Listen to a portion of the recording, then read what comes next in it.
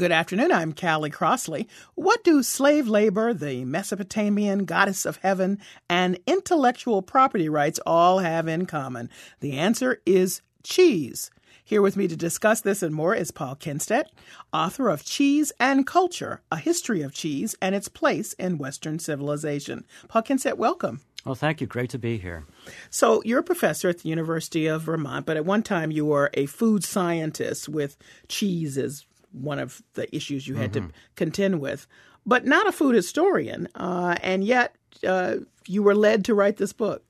That's right. It was actually 10 years ago in 2002 when I was writing my first book, American Farmstead Cheese, which is really a science textbook that was aimed at the traditional farmstead artisan cheesemakers that had just really resurged in America after having disappeared for a better part of a century. And I wrote a textbook for them. And as an afterthought, I included a couple of chapters on cheese history. And I thought that would provide good context for who these new cheesemakers were, these traditionalists. And I began to write these two chapters and found immediately that it was overwhelming and that there's no way you can cover the history of cheese in two small chapters. So I went back to the University of Vermont after completing the writing of that first book and developed a course called Cheese and Culture that I have been teaching to my undergraduates since 2005. And out of the course and the research that I did for the course, then that became the inspiration for this book, Cheese and Culture, which, as you say, is a far afield from simple cheese science and technology, my area of expertise. It draws in lots of collateral areas that are really far afield of my own expertise in many respects. Well, you've got geography, you've got anthropology. I mean, when we say culture here, or when you say culture here in the title, I mean, you're really embracing all of this. And you wouldn't think of this in this way. I certainly didn't before I picked up your book. But cheese as a lens to sort of march us through time, which is what you've done here, is really quite fascinating. So let's go back and talk about some of the origins of cheese making. You know, where and how it all began. Yeah, and to reconstruct that, one has to go right back to the origins of agriculture itself, which occurred about 9,000 years ago in the Fertile Crescent, the Middle East region, where Neolithic peoples for the first time settled down and started cultivating crops, wheat, rye, barley. And the cultivated fields then attracted small ruminants that are very prevalent in that area of the world, sheep and goats, that love to graze on these grains. And it didn't take long before the Neolithic farmers, these new farmers, took these small ruminants into captivity, began to herd them. And over the next 1,500 years or so, from 8,500 to about 7,000 B.C., this is still the new Stone Age, they began to breed these animals for traits, selectively breed, and one of the traits eventually was for milk production. And undoubtedly, initially, they were breeding these animals to produce milk to feed for their very young children, because the adult population at this point, the human population, was universally lactose intolerant. So the adults couldn't drink milk, but the very young children could. And so by about 7,000 B.C., there's this clear evidence of herding animals and milk production that suddenly increases dramatically. And at the same time, the Neolithic peoples in this area discover pyrotechnics, or how to apply very high temperatures to materials like clay, and it opens up the door to pottery. And the making of stable, large pots then made it much, much easier to milk the animals, collect the milk from multiple animals, and store the milk, which in the warm ambient temperature of the Middle East, that milk would not have remained a liquid very long. It would have naturally curdled due to the lactic acid bacteria that are always present in raw milk.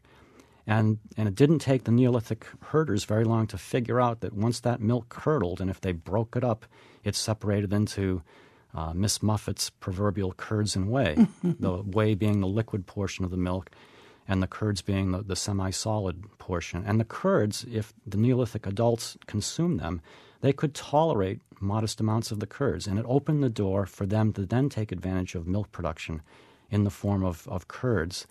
And that gave them an enormous competitive advantage that they culturally conserved from 7,000 B.C. on wherever they went.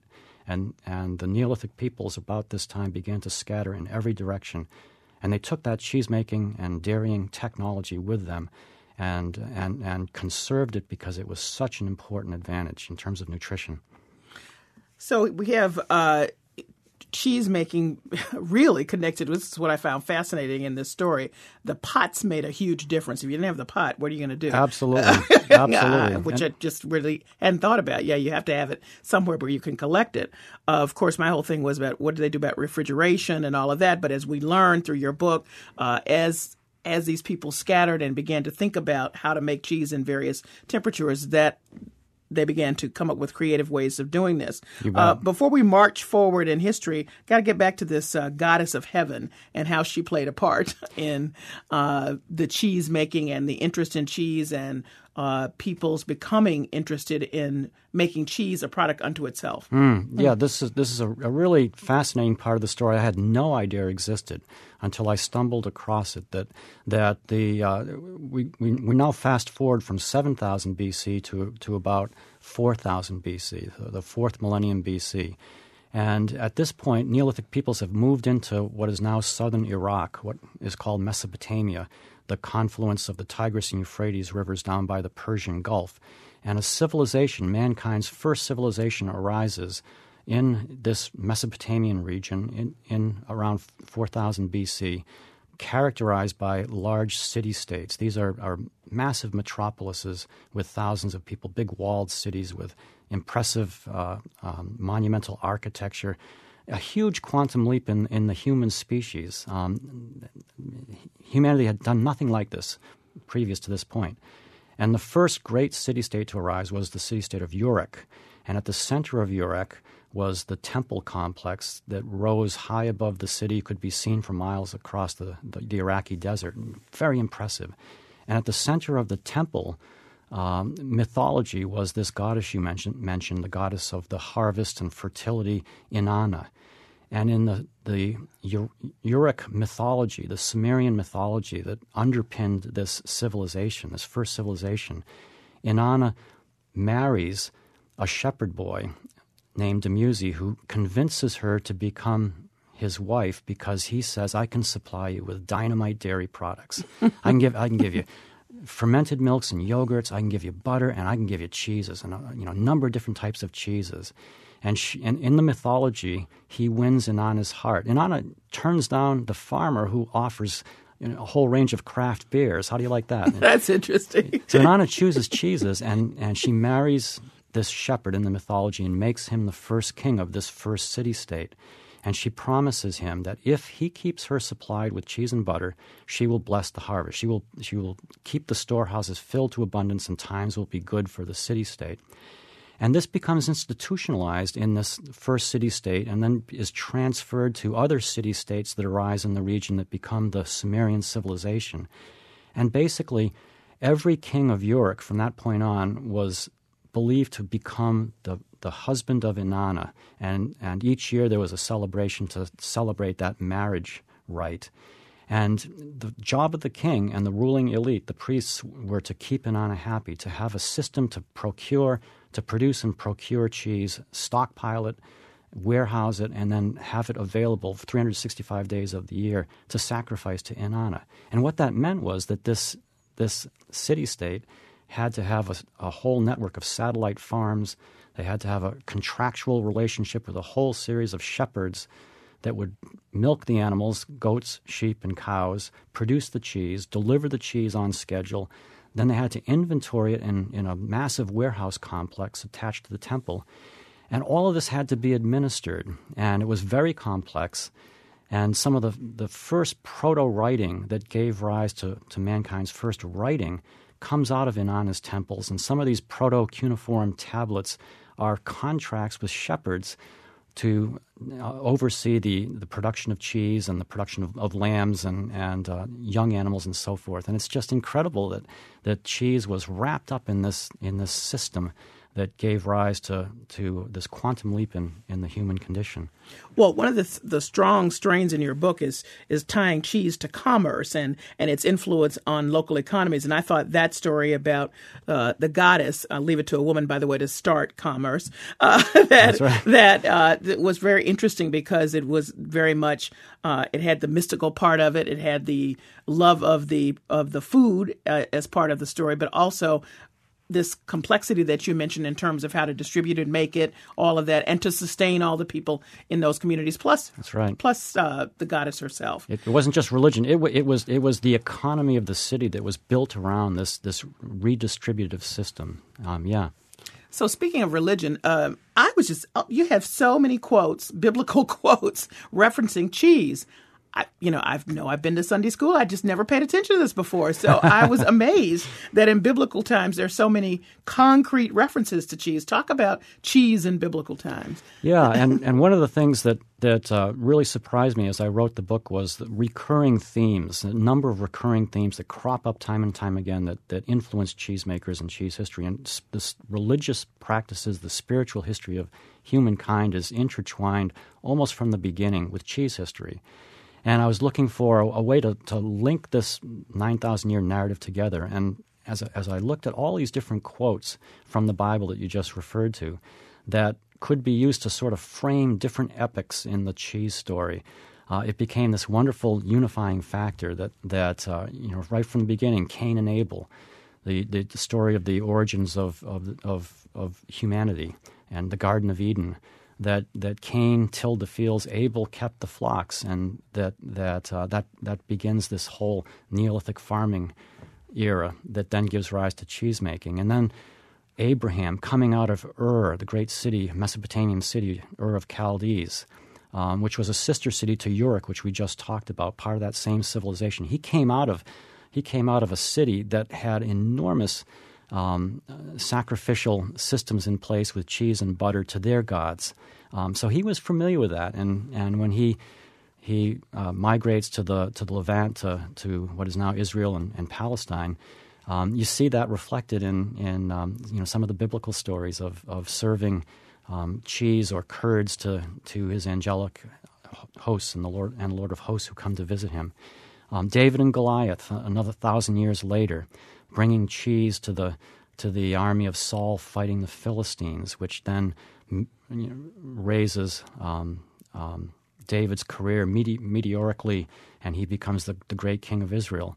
But and on and on and on. Job and his references to cheese and likening the birth process to the curdling, the milk coagulation process, and right into the Christian era. So the Bible has a lot to say about cheese that was really intriguing.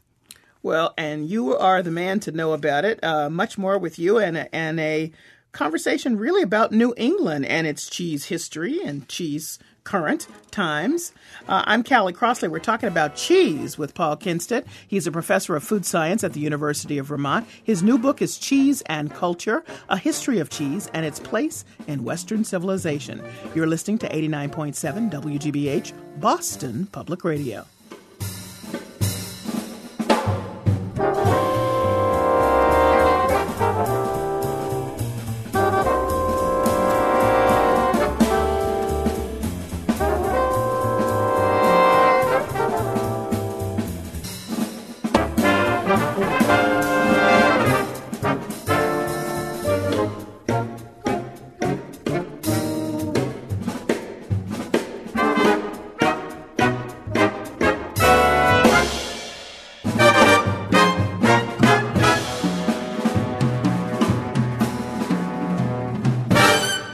Love our contributors. That means you and Skinner Auctioneers and Appraisers, presenting their auction of 20th Century Design, Saturday, June 23rd, featuring works by Tiffany, George Jensen, and George Nakashima. Online bidding available at skinnerinc.com. And Independent Lens. Learn how San Francisco dealt with the crushing AIDS epidemic that swept through the city in the early 80s. Don't miss We Were Here on Independent Lens, Thursday at 10 on WGBH 44. And the members of the WGBH Sustainer Program, whose gifts of $5, $10, or $20 a month make up the most reliable income for the programs you love on 89.7. Learn more about sustaining membership at WGBH.org. I'm Ira Glass. On This American Life, we bring you reports from the world's most dangerous battlefields. Ow, stop that. He's pinching your cheek right now. Pressure pointing, actually. Like the back seat of the family car. 3 brothers, with the oldest in the middle. And basically, I'm the mediator. How do you mean?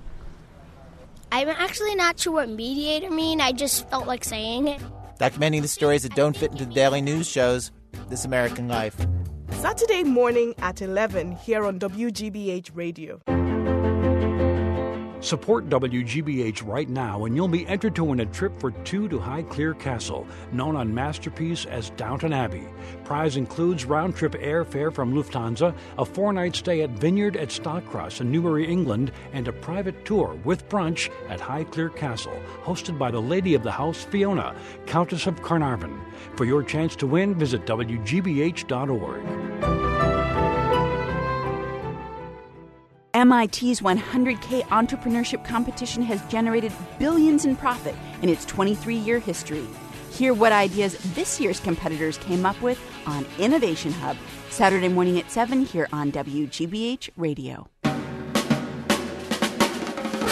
Welcome back to the Callie Crossley Show. We're talking about cheese, the 9,000-year-old history of cheese making, and the thousands of varieties of cheese, as Monty Python famously points out. Now, my good man, some cheese, please. Yes, certainly, sir. What would you like?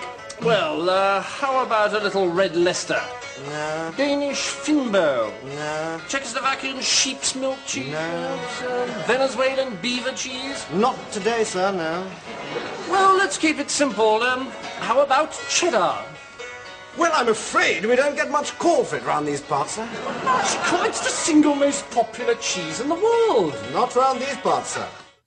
Here with me to talk about cheddar and more is Paul Kinstedt. He's a professor of food science at the University of Vermont. His new book is Cheese and Culture, A History of Cheese and Its Place in Western Civilization. I happen to know that you grew up eating a lot of cheddar, Professor. That's right. I grew up in Massachusetts right here, and we always had Vermont cheddar that we absolutely loved, and I still do to this day.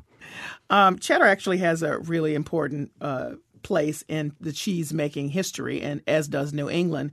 And I wonder if you could put New England's cheese-making in context for us about what was happening here that was maybe different from other places and why. Yeah, the New England colonies, Massachusetts Bay being the first one, was settled by Puritans who were religious dissenters that were seeking a city on a hill, as John Winthrop put it, a new beginning, a new culture, new society. And they the Puritan movement in England was heavily centered in East Anglia, which is northeast of London. And that region, in the 200 years or so leading up to the Puritan immigration to Massachusetts, had become the most intense dairying region and cheesemaking region in England. They basically had a monopoly on the London market, which was the mega market for all foodstuffs in England at the time. And so the Puritans had a strong representation of dairy farmers and cheesemakers with them as they immigrated to Massachusetts, along with a strong representation from the merchant class from London. They were prosperous, they were well capitalized. They came here, set up the Massachusetts Bay Colony, and then spread out to form Connecticut and Rhode Island, the greater New England colonies thereafter.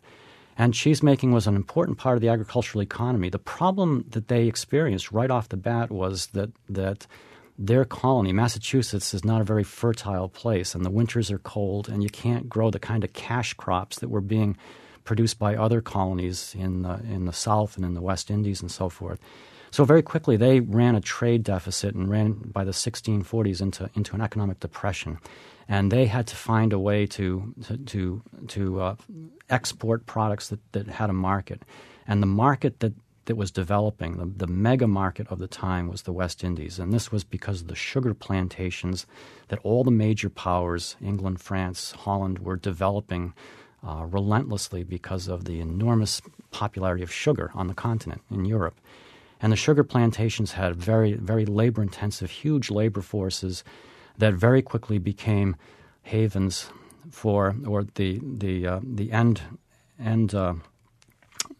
end result of this, the slave trade that developed around the plantation system, and it's one of the absolutely tragic epics of American history that this slave trade and the slave plantations developed and became such an important part of the economy. But for New England, what New Englanders could produce were food products, cheese, butter, initially wheat, salted fish, that began to be sent down to the West Indies to feed the population, the slave population. And what the merchants were able to trade their agricultural products for was molasses that could then be brought back to New England, fermented and distilled into rum, which became a very highly sought-after distilled spirit and very profitable. And so the economy of New England by the 1660s, 1670s, 1680s was already really focusing on this connection with the West Indies, supplying the West Indies with food, producing rum, which had markets in the colonies themselves, in Newfoundland to the north, and then into England. But the real lucrative market was on the west coast of Africa. And the tragedy was that rum was then used to trade for slaves that were being sold, that had been kidnapped from the interior of Africa, sold on the coast, and then transported to the West Indies to keep the slave sugar plantations running. And that became the backbone of the New England economy for over 100 years. And cheese feeds into this economy, as well as other agricultural products, and it just, it's this insidious relationship with the slave trade, human trafficking that we find so appalling now, was just the way the economy ran. And that then brought slaves to New England. You don't think of New England as being a major place where slavery. A lot of people don't, yes. A lot of people don't, but black slaves were part of every aspect of the New England economy. The numbers weren't huge, but they were pivotal players in every aspect of the economy, including cheese making.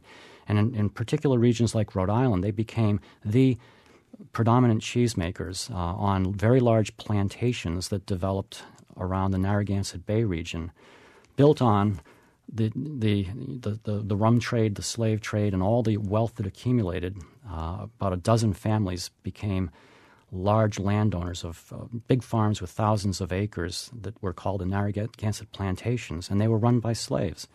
And they produced two products: horse breeding, the Narragansett breed, which was very, very much in demand everywhere in the New World, and dairy farming and cheese making. And the black African dairy maids, the women, became the great cheesemakers of the time. Their cheeses, the Rhode Island and Narragansett cheese, was famous throughout the colonies. That bit of information just stopped me in the book. I had never heard that. It stopped me too. I had no idea, and it's part of the story of cheese history that needs to be told. That American cheese making, the foundations are built upon black dairy women, slaves that really refined the cheese making technology.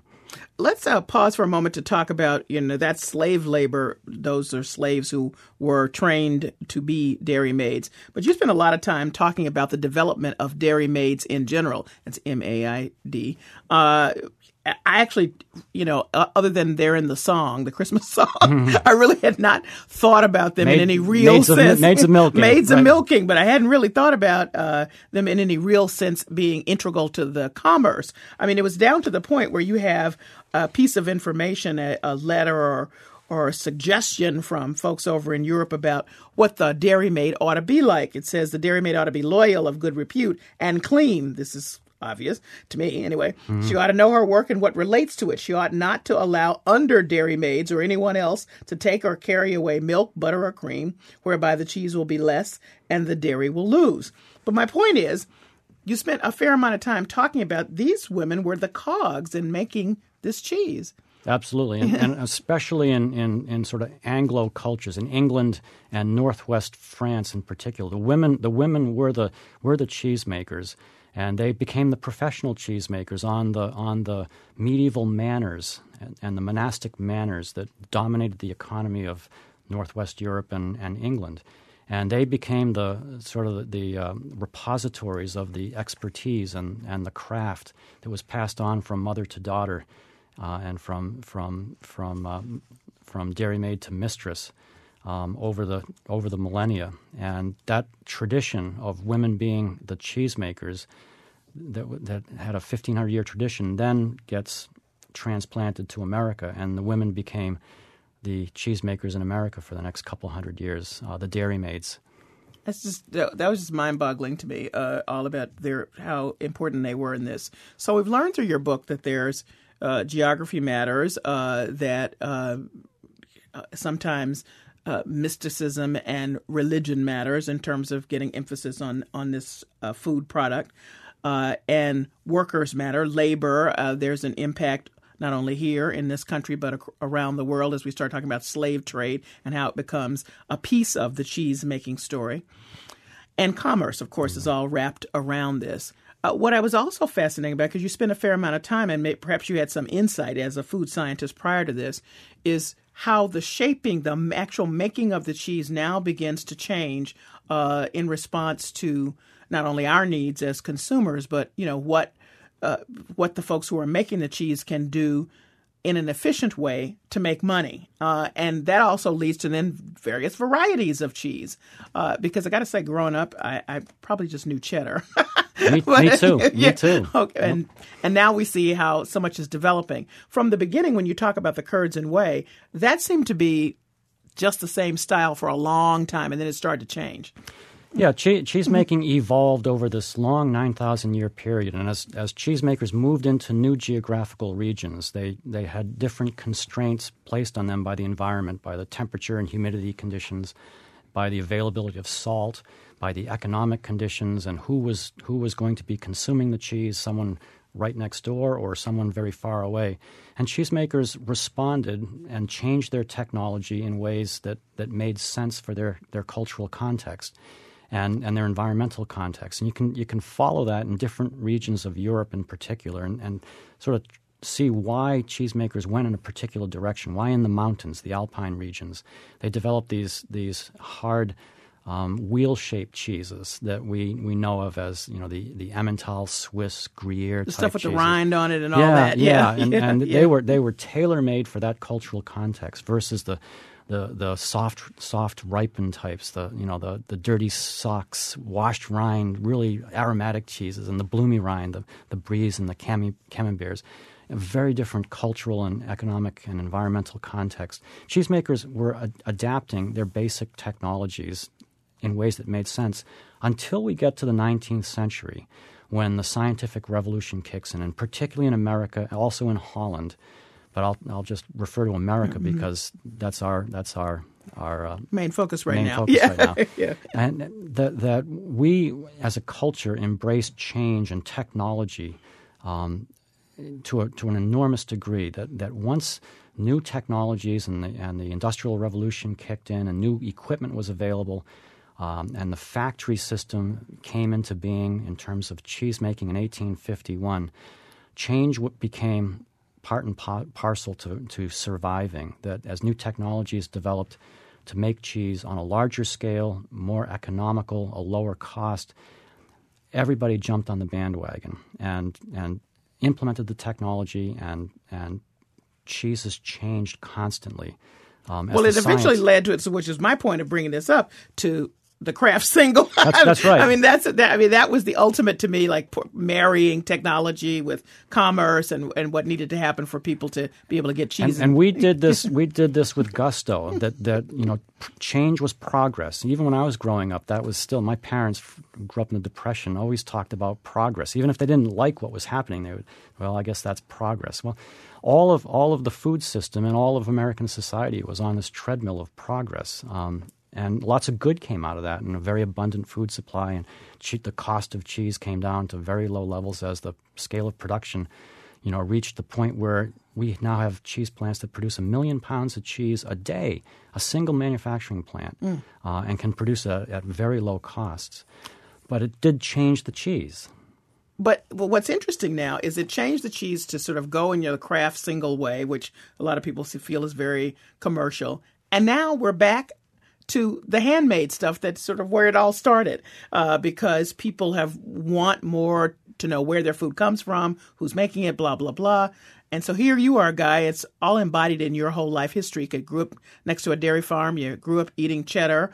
You're not a snob about craft singles, and now you're about the business of raising up the artisanal cheeses that we hear about so much. Yeah, and part of that is because I'm a professor at Vermont, where has been at the forefront of this resurgence of artisanal cheese making, and they have become my stakeholders over the last 30 years, and I've come to really appreciate and embrace what they're doing as an important part of the future of agriculture in Vermont and in the United States. This alternative approach, and it's really the consequence of a lot of concerns about the food system, particularly among young people, and the way we've been doing business, the way we've been treating the environment, the way that we've centralized food production, particularly out west, and then truck everything back east, and the sustainability of that, and concerns about animal welfare and worker welfare, and all these values that are very legitimate and are very much concern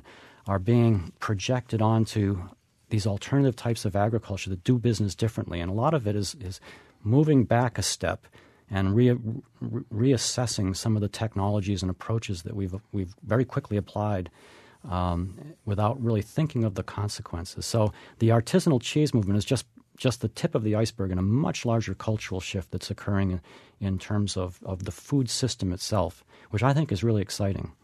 And from a consumer standpoint, is it just me, or it seems to me that America is now a nation of cheeseheads? And I mean not just craft singles, but they've expanded their palate with regard to these kinds of mini varieties of cheese. Absolutely. In Vermont, we have 150 different cheeses made that are just doing spectacularly.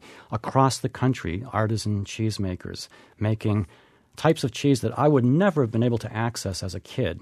I would never have wanted to because I didn't appreciate them at the time. Now are available in every market, major market in the country. And at the Vermont Institute of Artisan Cheese that I serve as co-director of, we train new cheesemakers who want to become artisan cheesemakers. And for the last 8 years, it's just been a constant flow of new folks interested in becoming the next generation of artisan cheesemakers. This is a movement here to stay, and there's no end in sight. Well, a lot of information in your book. Got to know, favorite cheese at the moment. What's yours?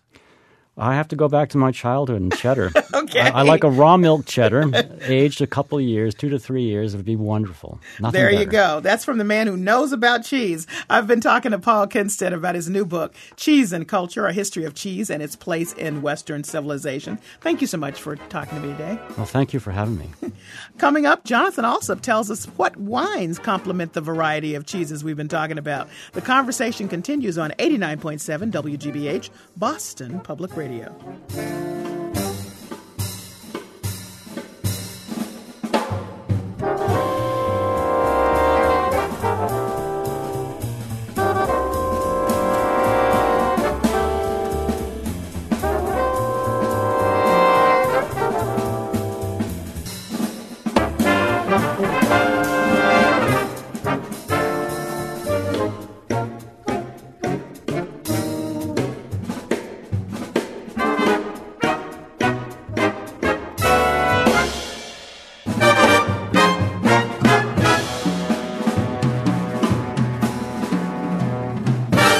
Funding for our programs comes from you and Fruitlands Museum. Discover the heritage, nature, and art of New England at Fruitlands Museum in Harvard, Mass. The Concord Band performs Americana music every Thursday evening in July. More information at fruitlands.org. And Celebrity Series of Boston. It's for people who don't want to consume artistic junk food. Jack Wright, Director of Marketing and Communications. It's the kind of thing that makes you, when you pull into the driveway, makes you stay in the car longer than you planned on. That's the kind of thing we want communicated that we represent.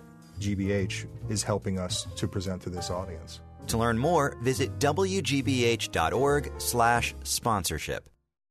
On the next Fresh Air, a far-right Christian radio talk show host who is trying to influence the Republican Party.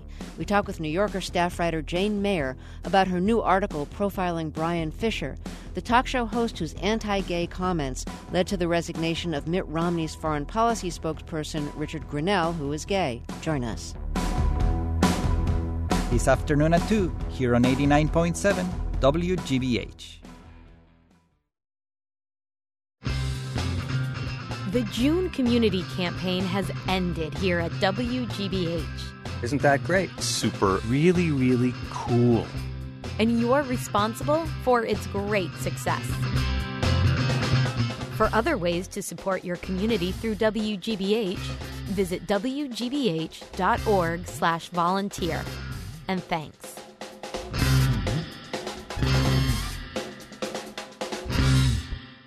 Grandpa, he threw the first ball out at Fenway Park. The very first ball out. Ever. Whoa. 100 years of legend and history of Fenway Park. Fridays on WGBH's Morning Edition. Welcome back. I'm Callie Crossley. Jonathan Alsop is with us. He's our wine guy and the founder of the Boston Wine School. Jonathan, why do wine and cheese go together? Why do wine and cheese go together? What a great question. Well, one thing is that, they're the answer to the same question. You've got 1,000 gallons of fresh milk. Agriculturally, that's really good news. But, let's say it's like the year 600 or something, What are you going to do with that milk? What are you going to do with those calories? Well, you turn it into cheese and you can eat it 2, 3, 5, 8, 10 years from now. And wine is the same way. If you let a vineyard just, if you just leave a vineyard to its own design, a vineyard will give you 8, 10, 12 tons of grapes per acre. That's a lot of grapes. The question is, what are you going to do with those grapes and how are you going to preserve them and how are you going to, push those calories into the future so that you don't lose them today and you're able to consume them later? So two foods that of the earth, very much a part of the locavore movement. Uh-huh. Jonathan's opening a bottle of wine. Yeah, just for the record. Just for the record, that's what that noise is there. And they go together because, they pair well together in complementing. They're both coming from the earth. Exactly. Yes. And they've been growing up side by side for, as Paul was saying, they've been growing up, wine and cheese have been together as a food match and a food idea for 8,000, 9,000 years. When you think about tomato, entering the Italian food culture, 500 years ago? That's relatively new as a food and wine match, compared with wine and cheese, which have been going together. And we've been working on this thing for 8,000 years. So we finally started to get some of it right. Well, as my first guest just mentioned, just everybody's moving around and developing new techniques led to all these variety of cheeses that didn't exist way back when it was just your curds and whey. Yeah. But that means that there's also variety of wines in which you can match with the variety of cheeses. Yes, and you have some geographical matches. Just like you would, what's the perfect beer match with Texas barbecue? It's Lone Star beer, right? Texas beer, Texas barbecue. It just goes together. We do the same thing when it comes to matching wine and cheese. We'll really do that in a geographic way. And, the closer on the map where the cheese is made, the closer it is to where the wine is made. It's almost always a sign of a really, really good match. So what are we pairing Vermont cheeses with? I mean, they're wineries, as we know, in every state of the union. But now Vermont, when you say Vermont cheeses, there's a variety. Of course, there's a wide range of those. Immediately you think of Cabot, and they make a great, Cabot makes a great range of cheddar cheeses from very mild, young cheddars to some of those older, almost crunchy, cloth-bound, older cheddars that are really great with wine. Cheddar is one of those cheeses that can kind of go either way. You can have it with a really, really strong white wine, like you could have it with a really powerful, Chardonnay. or a really powerful. There's a great new grape from Greece called Assyrtiko, which is a white grape, but it sounds like our word assertive, and that's exactly what the grape is like. It's a really strong white grape. So in terms of cheddar, you can go with these strong white wines, or a rosé wine, or a light, red wine like Beaujolais. Pinot Noir is a great match with like any Pinot of Noir. these cheddars. Yeah. But the thing that's great about cheddar, and the thing that people love about it, is that it's really, well, as you see, it's really, really flexible. There's not one, it's even great with beer, dark malty beer. It's a super compatible cheese. So cheddar's kind of I don't know, it's the type O? Is type O the universal donor, universal recipient? I can't remember, but it's kind of the type O of cheese. It goes with everything. Is this cheddar you brought here? Okay, so what I brought is 2 wines and 2 cheeses. Let's try the first one here. This is, first of all, the wine we're having is a Zellbach Riesling, German Riesling, it's not bit sugary, sweet. a little Tiny bit bit sweet, not sugary, and we're matching it with, there you go, and we're matching it with an aged Gouda. So this is love Gouda. So this is help yourself. This is a 26 month aged Gouda. So this Gouda that we're having here, this wine is from 2010. This Gouda is from 2009. So so it's pretty close so together. The cheese is actually, strange as that may seem, the cheese is actually older than the wine that we're pairing with it. And geographically, this is a Rhine wine. These Goudas are made along the banks of the Rhine, maybe a little bit farther, north from where this German Riesling comes from. But we're making a natural geographical match here. Well, I'm happy because, I'm not a Chardonnay person, and I like to think about how you would, how cheese goes with other whites. Yes. So happy to hear about the Greek one and this Riesling. I don't think I would have gone with a slightly sweet wine. Yeah, well, but the but it's very good. You feel that crunchiness in the Gouda as these cheeses age, like an aged Gouda or an aged Parmesan. What happens is so when people talk about being lactose intolerant, what that means is that they have difficulty metabolizing lactose, which is the milk sugar. Well, one of the things that cheese does in the cheese-making process is, the fermentation, metabolizes and breaks up the lactose. Oh, so that's great. So cheese, not just making cheese doesn't just preserve cheese forward into time. Making cheese makes milk edible for a huge portion of the population that is naturally does not metabolize lactose. Okay. What's that other one you got here? So I've got a second one here that I want to try with this red wine. The second cheese, you see, it's kind of a frightening blue cheese. Yeah, because I'm not a big blue cheese fan, but it looks pretty. It's very pretty. It looks really extremely blue. It's actually very mild and buttery. And this is a French cheese. This is called Fourme d'Ambert. And it is from the south of France, from the town of Ambert. So would one have a French wine then? Exactly. And so what I've brought here is a wine called Circus, and it is from the south of France, and it's a blend of Syrah and Cabernet. So we've also done, not only do we have this strong, intense, powerful blue cheese, but we're putting it with a strong, intense, powerful red wine to help make the match here. So. Are there pretty much you can just do since we have so many varieties of cheese now and so much different kinds of wine. So there's any kind of pairing that you could make. I see people all the time sort of doing table red wine and Chardonnay. That's it. Table red wine, That's Chardonnay. You mean in terms of terms of the wine selection? Yeah. People, and we've talked about this many times on the show, and we talk about this at the wine school all the time, is that people are, wine is overwhelming. Wine is complicated. Wine is in 12 different foreign languages. A lot of times when people find something that they like, Chardonnay, they will latch onto it and, on the one hand, drink what you love, drink what you enjoy. Don't feel compelled to change your wine world.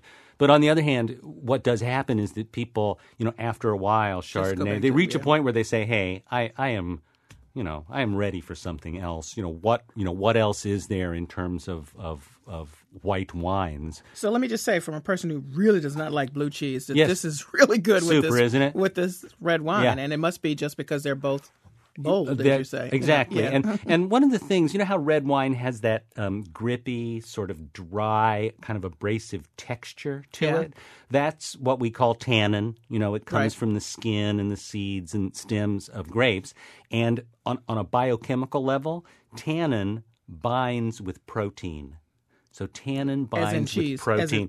As in cheese, as in meat. As in anything with a high protein content. So we got this really creamy, and the cheese is quite buttery. It's not a dry, crumbly blue. It's a much creamier blue. So it's super high in fat, super high in protein. And so we have this extremely, red wine that kind of goes with it. It's working on a molecular level. It is, actually. And and this Forum d'Ambert. This is the oldest continuously made cheese in France. Wow. Not this. I mean, it looks like it, but not this very piece. And it was introduced by the ancient Romans 2,000 years ago, and they've just been making it ever since. So let me ask you about a couple other varieties of cheese and what wines you might pair with them. So extending out to this blue cheese, because often some of the stinky cheeses are kind of blue. Yes. What stinky cheeses are intense? They can be very intense, and there's like the stinky blue cheeses, and then there's like the stinky Munster kind of cheeses. And again, there's two ways to go. You can either go with like what we've got here, where these cheeses are like way off the chart. So you go with a wine that's way off the chart, maybe something like port. That's very black, very sweet, very high in alcohol, very extreme in every way. You would put that extreme wine with an extreme cheese. It's like, you don't like have a heavyweight boxer and a flyweight boxer. That's not an interesting bout. When you got a heavyweight cheese, you want a heavyweight wine with it. Or people go the other way. You go with something more like this Riesling, which can be light and fragrant and flowery and sweet, so that now you're putting together opposites. You've got this strong, stinky, overwhelming cheese, and then this really, really, it's like Henry Kissinger and his girlfriends. You got this really ugly component, and you put it with this beautiful component, and somehow it works, and no one can really explain it. I'm going to let you take the emails from the Henry Kissinger lovers. Moving on. I'm just reporting. I'm not judging him. I'm just reporting.